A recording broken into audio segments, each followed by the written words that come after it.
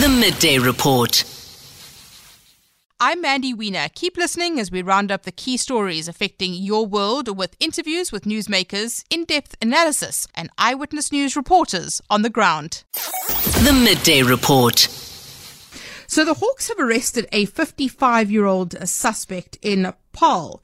And this is interesting because he's an international fugitive. It was established that he is a fugitive from justice being sought by the Namibian authorities to stand trial for racketeering, fraud, corruption and money laundering.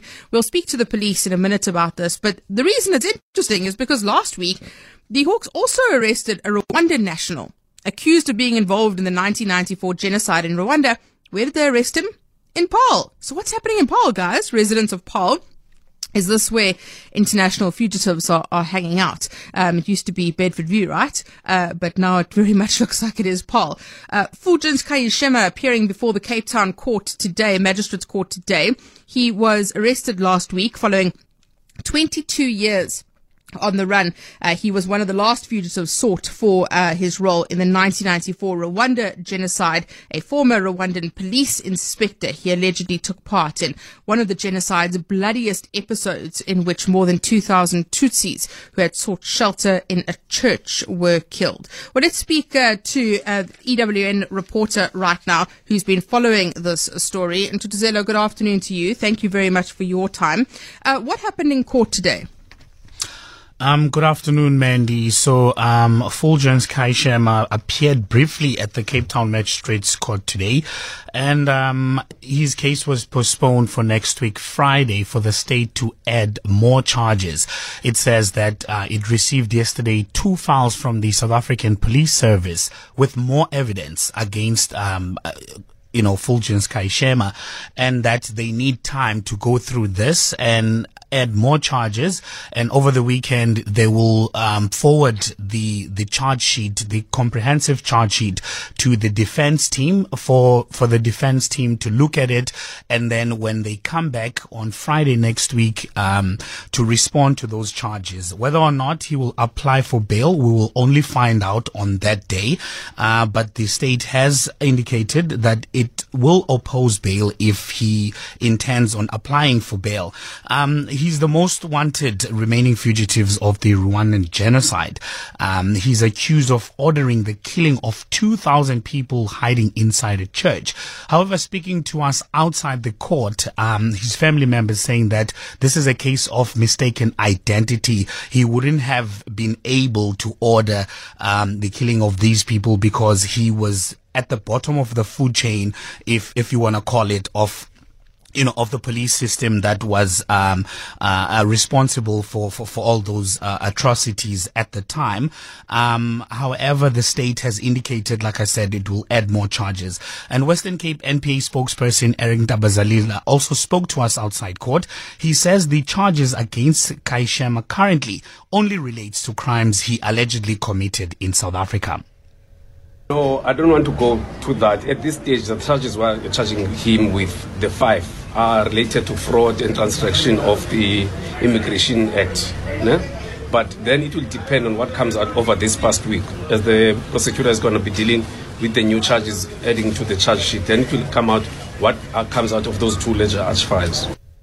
So, in Tutuzelo, I want to make sure I understand this. So his family are saying that he is not actually Fulgence Kayishema, or they're saying that he is Fulgence Kayishema, but he wasn't behind these murders. They're saying that he is Fulgence Kayishema and that he wasn't behind these murders.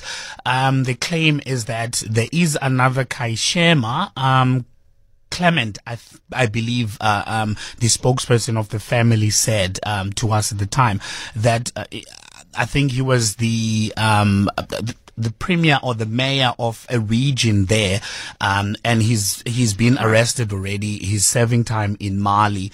So this was they claiming that it's a case of mistaken identity. He's not the person that they're looking for. The person that, they claim to be looking for is the one that's already serving time in Mali. So we don't know which one is which. We'll only find out as the case or the trial continues. Ntutuzelo Nene, EWN reporter, thank you very much covering the story today. Fulgens Kayeshema appearing in court in Cape Town today, that matter being postponed. According to officials, he has been on the run for 22 years. He is wanted for the murder of more than 2,000 people in the Rwandan genocide. His family saying it's a case of mistaken identity. He was arrested in Paarl last week. And just to give you an update on that other story I was talking about, so the Hawks have put out a statement saying a 55-year-old suspect also appearing in court in the Paarl Magistrates Court today, following a joint operation by the Hawks Serious Commercial Crime Investigation Unit and Interpol. He was arrested for charges of racketeering, fraud, corruption and money laundering under an Interpol red notice. And it's understood that the complainants mandated the services of the suspect, unbeknownst to them, that the suspect was suspended from practicing as an attorney in 2016 and struck off the role. He is wanted by the Namibian authorities for racketeering and fraud and corruption and money laundering. So this individual also arrested in Paarl. I'm not sure what it is. I don't want to give Paarl a bad rep. But what we are seeing here is a number of arrests being made on Interpol red notices. And this has always been an issue. The fact that our authorities don't necessarily act swiftly enough. What they've shown in the past couple of weeks is that they are acting swiftly. What are your thoughts on that? The Midday Report. The Health Minister, Joe Phaahla, today announcing a new health ombudsman in South Africa. It's Professor Taule Mokoena, who is the new health ombud. He replaces Professor Malachapuru Makgoba, who has now completed his 7-year term. Mokwena's a medical graduate. He's from the University of KZN. He also has a degree from Oxford University. He recently retired as a professor as well. Let's speak now to Nokokanya Mtambo, EWN reporter, who's following this briefing. Nokokanya, good afternoon to you. What has the Health Minister said about the new health ombud? Good afternoon, Mandy. So in essence, the Health Minister, Joe Phaahla, seems quite optimistic that the new Ombudsman, Taule Mokoena, will be able to address some of the issues that the healthcare sector across the board has experienced over the years. He believes that the massive background and the extensive background and experience that he has within the medical profession will assist in making sure that he's able to identify the red flags in the medical system and able to root them out as quickly as possible. He does have a difficult seat ahead of him, Mandy, because the healthcare sector at the moment has been described as quite ailing, particularly in Gauteng. And so both the health minister and the new ombudsman are under no disillusion, Mandy, that the job that he's coming into is difficult. But he says, the health minister says that because he's inheriting an office that's pre-existing and an office that has been well kept over the years by his predecessor, he believes that it shouldn't be too difficult of a job for someone with the sort of stature that Mokoena has, Mandy. And Nokokanya, what do we know about Professor Taule Mokoena, and what does he bring to the role? Sure. As you mentioned, Mandy, he comes from a medical background, studied here in UKZN in South Africa before then moving to Oxford and then being a fellow at the Royal College of Physicians and Surgeons in Glasgow.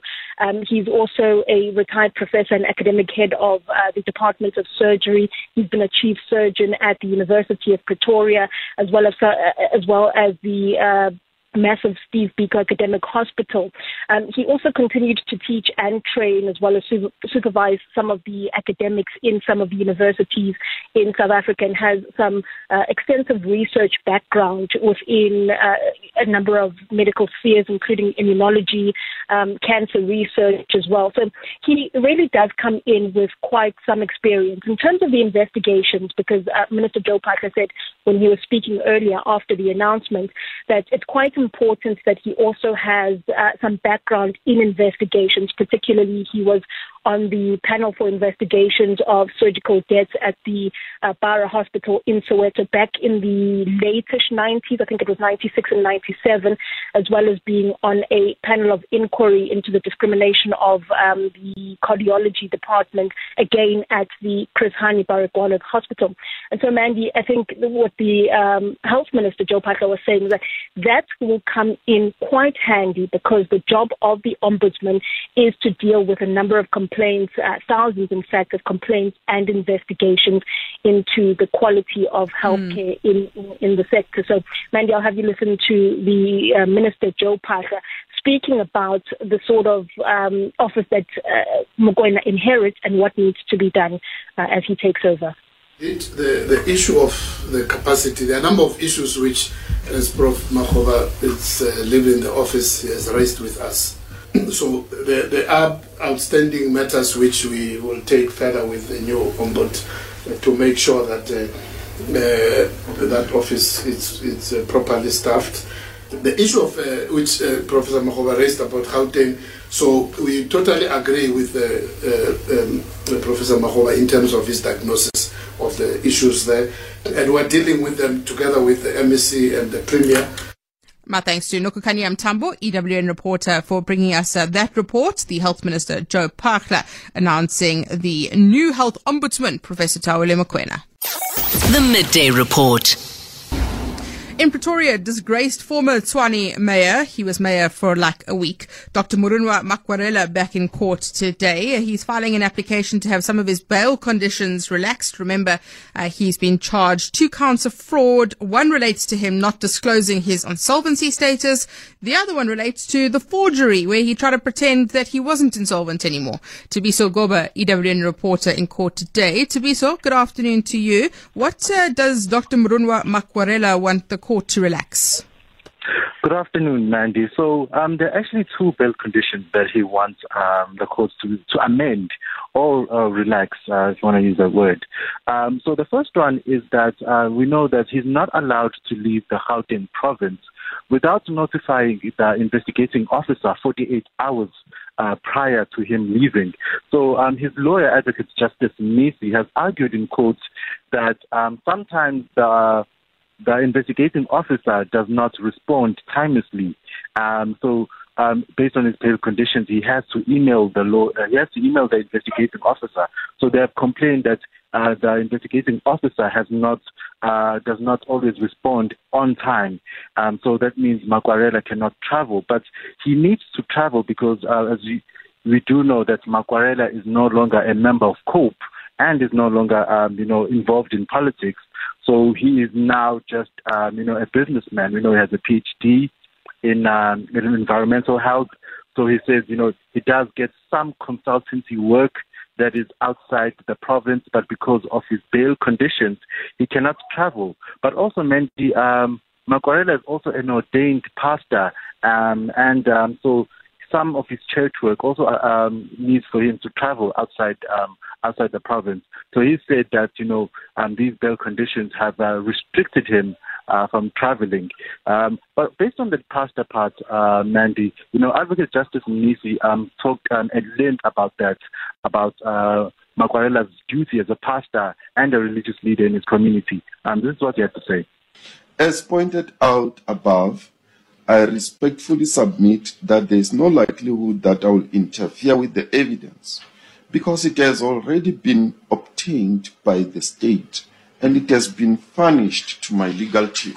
64D, jeopardy to functioning of criminal justice system or bail system. I submit that it is in the interest of justice that my bail conditions be amended, and there is absolutely no evidence that there is likelihood that I will jeopardize the functioning of the criminal justice system. That is the lawyer for Murunwa Makwarela, Dr. Murunwa Makwarela. Remember him? He used to be the Tshwane mayor for a few days. He's in court filing that application to have some of his bail conditions relaxed. The Midday Report.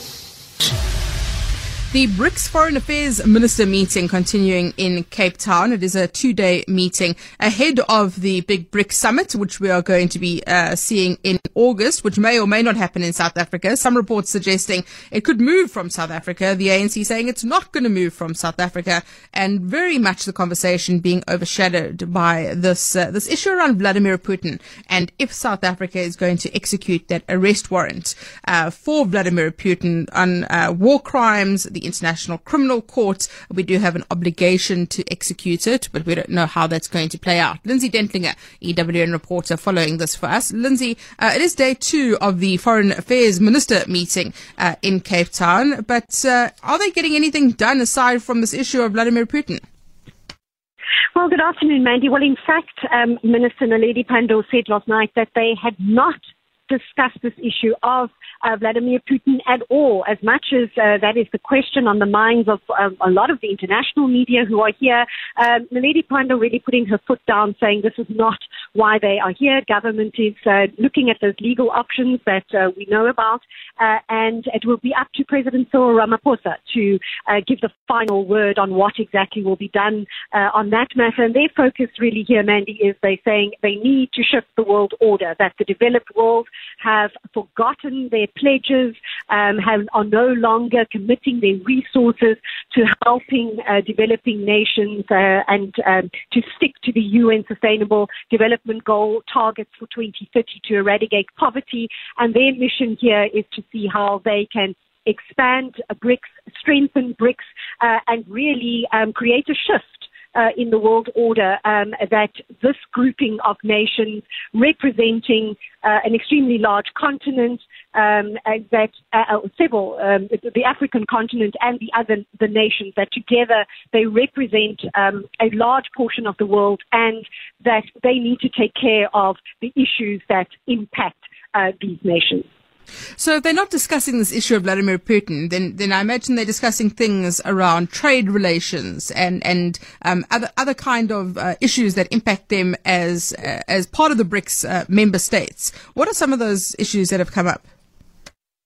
We are not getting to hear much of what they call the Friends of BRICS, which is what today's gathering is about. There are about a dozen, Mandy, other nations who do not belong to the BRICS grouping, but are really knocking on the door, wanting to be let in. And so a lot of what had been happening here in the run-up to these last 2 days, the Sherpas, as they are called, the special envoys from the various countries, they're looking at ways as to how to expand this bloc, how to include other nations.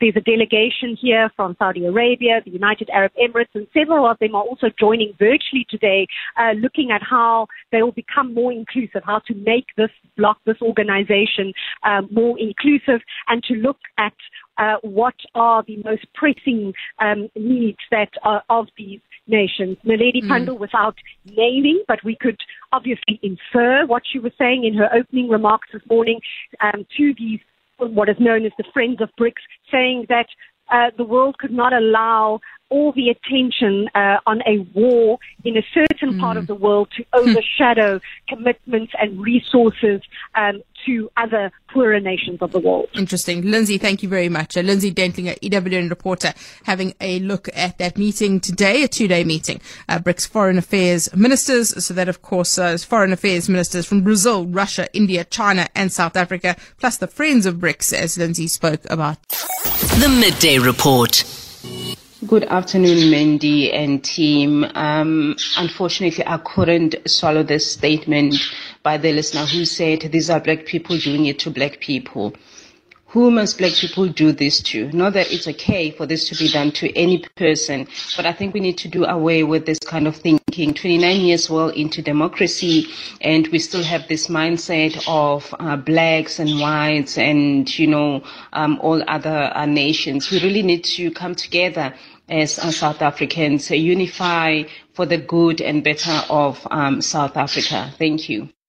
Well, let's get straight into issue and pick up on what happened in Soweto last night. The police saying that they are investigating a case of attempted murder and malicious damage to property following a fight between minibus taxi drivers and drivers believed to be e-hailers. So it's believed they belong to Uber and to Bolt. It's been reported that the minibus taxi drivers attacked the e-hailing drivers. Listen, in the police statement, there's lots of alleged and reported, because obviously the facts are still in dispute, it seems. 3 vehicles were torched. The owners were assaulted. One of them was shot, according to the police. All 3 victims were taken to a local hospital. 4 other vehicles were damaged as well. The police saying at this stage they cannot confirm the identity of the victims and whether they are indeed e-hailing drivers, pending an investigation. So that's what the police statement says.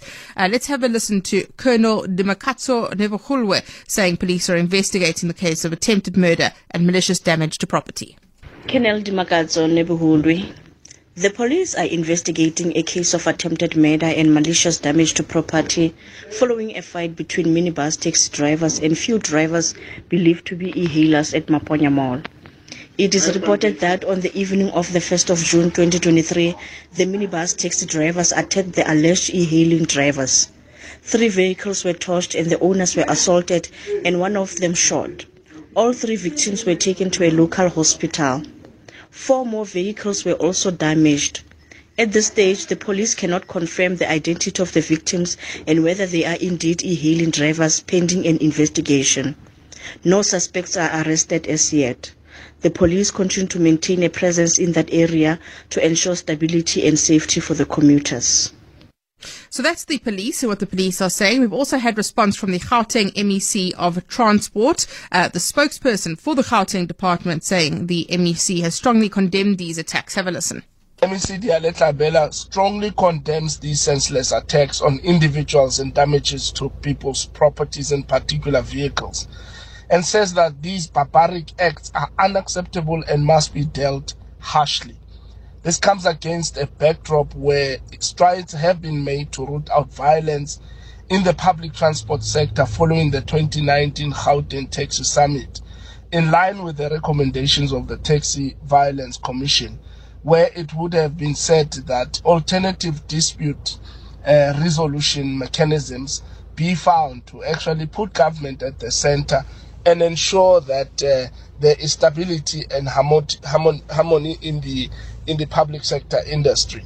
We wish those who are injured a speedy recovery and call on law enforcement officials to work around the clock to apprehend those who were involved in this barbaric act.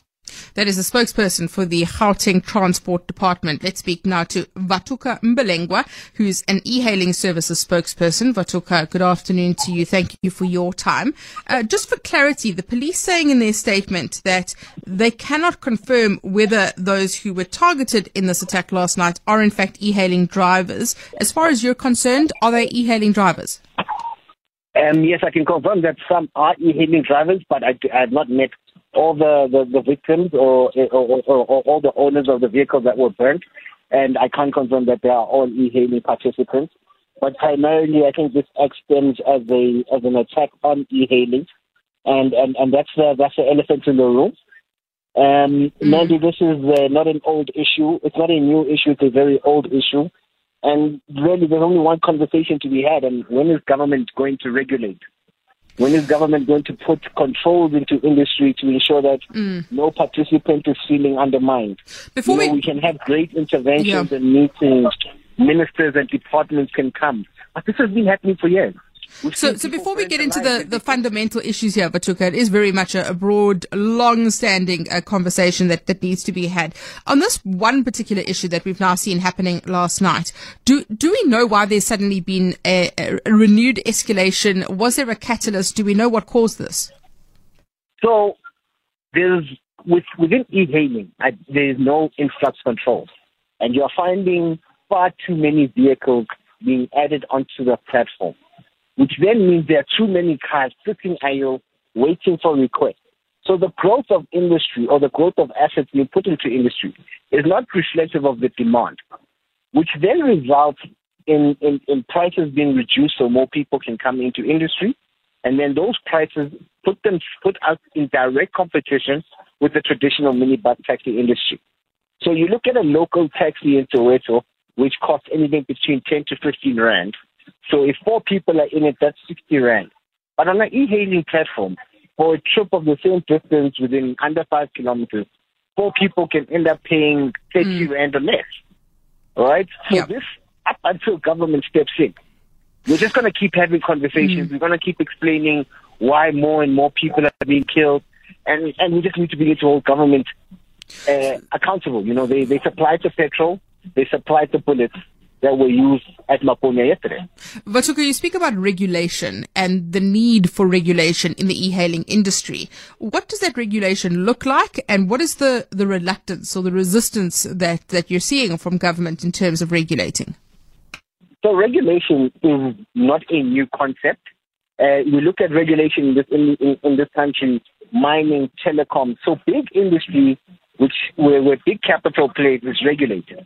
Now, the reluctance to regulate e-hailing is because then that protection must be advanced to the ordinary man who's bought a vehicle to try and make a living, right? And typically private sector has long exploited this individual.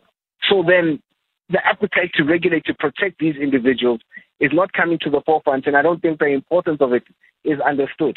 What regulation should do, it should ensure that a healthy transportation eco-mix emerges where we can complement each other, whether e-hailing road is priced properly and it's not priced to undermine it. Not even the participants in e-hailing are happy with the current pricing and feel they're underselling their services.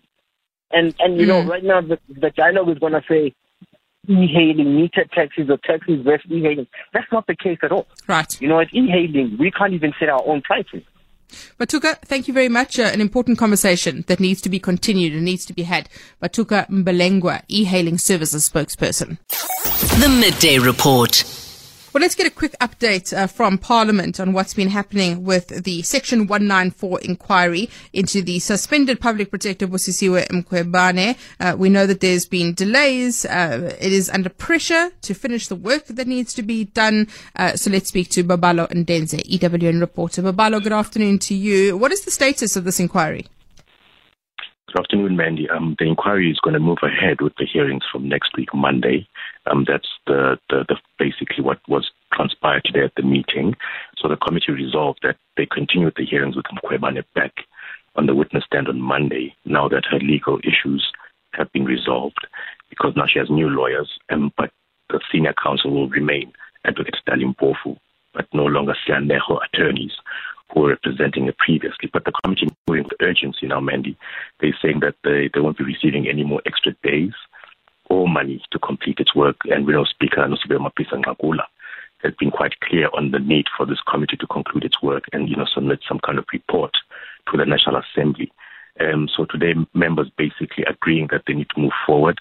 Mkhwebane not present at today's meeting. It was just members getting a briefing from Fatima Ibrahim, the legal assistant in the committee. So, Mandy, this is basically 22 days left, which is about the end, I think the 28th of July. They should be done with this process. Babalo, how much is this issue of the alleged extortion and apparent attempt to get a bribe out of Busisiwe Mkhwebane that has been reported? Is that affecting the inquiry at all? No, that's not affecting the inquiry, but it was raised at the meeting. It was addressed by a couple of members. Chairperson Richard Janki says, if anyone is aggrieved by this process and has any allegations of corruption, or criminality, they know exactly where to present those allegations. They can, go to the police or the various law enforcement agencies. Another committee member, Ngola, saying that, they should not be defocused by what he called gossip. And he says the committee should rebuke these fictitious articles that were published, to quote him. So the matter did get it did get addressed by a few members, but the committee doesn't seem to be taking it too seriously, Mandy, and they will be moving ahead with their work. Babalo, thank you very much. Babalo Ndenze, EWN reporter in Parliament, giving us an update there. Can you believe this is still going on? It's supposed to be finished in 22 days. It's cost millions, all sorts of allegations flying around as well. An update there on the Section 194 inquiry into Busisiwe Mkhwebane's fitness to hold office. The Midday Report. That's a wrap of the day's news. Don't forget you can catch the full Midday Report live on 702 and Cape Talk via our streams on YouTube and our website 702.co.za and capetalk.co.za. Keep checking in for updates from my colleagues at Eyewitness News. Till the next time, I'm Mandy Wiener. The Midday Report.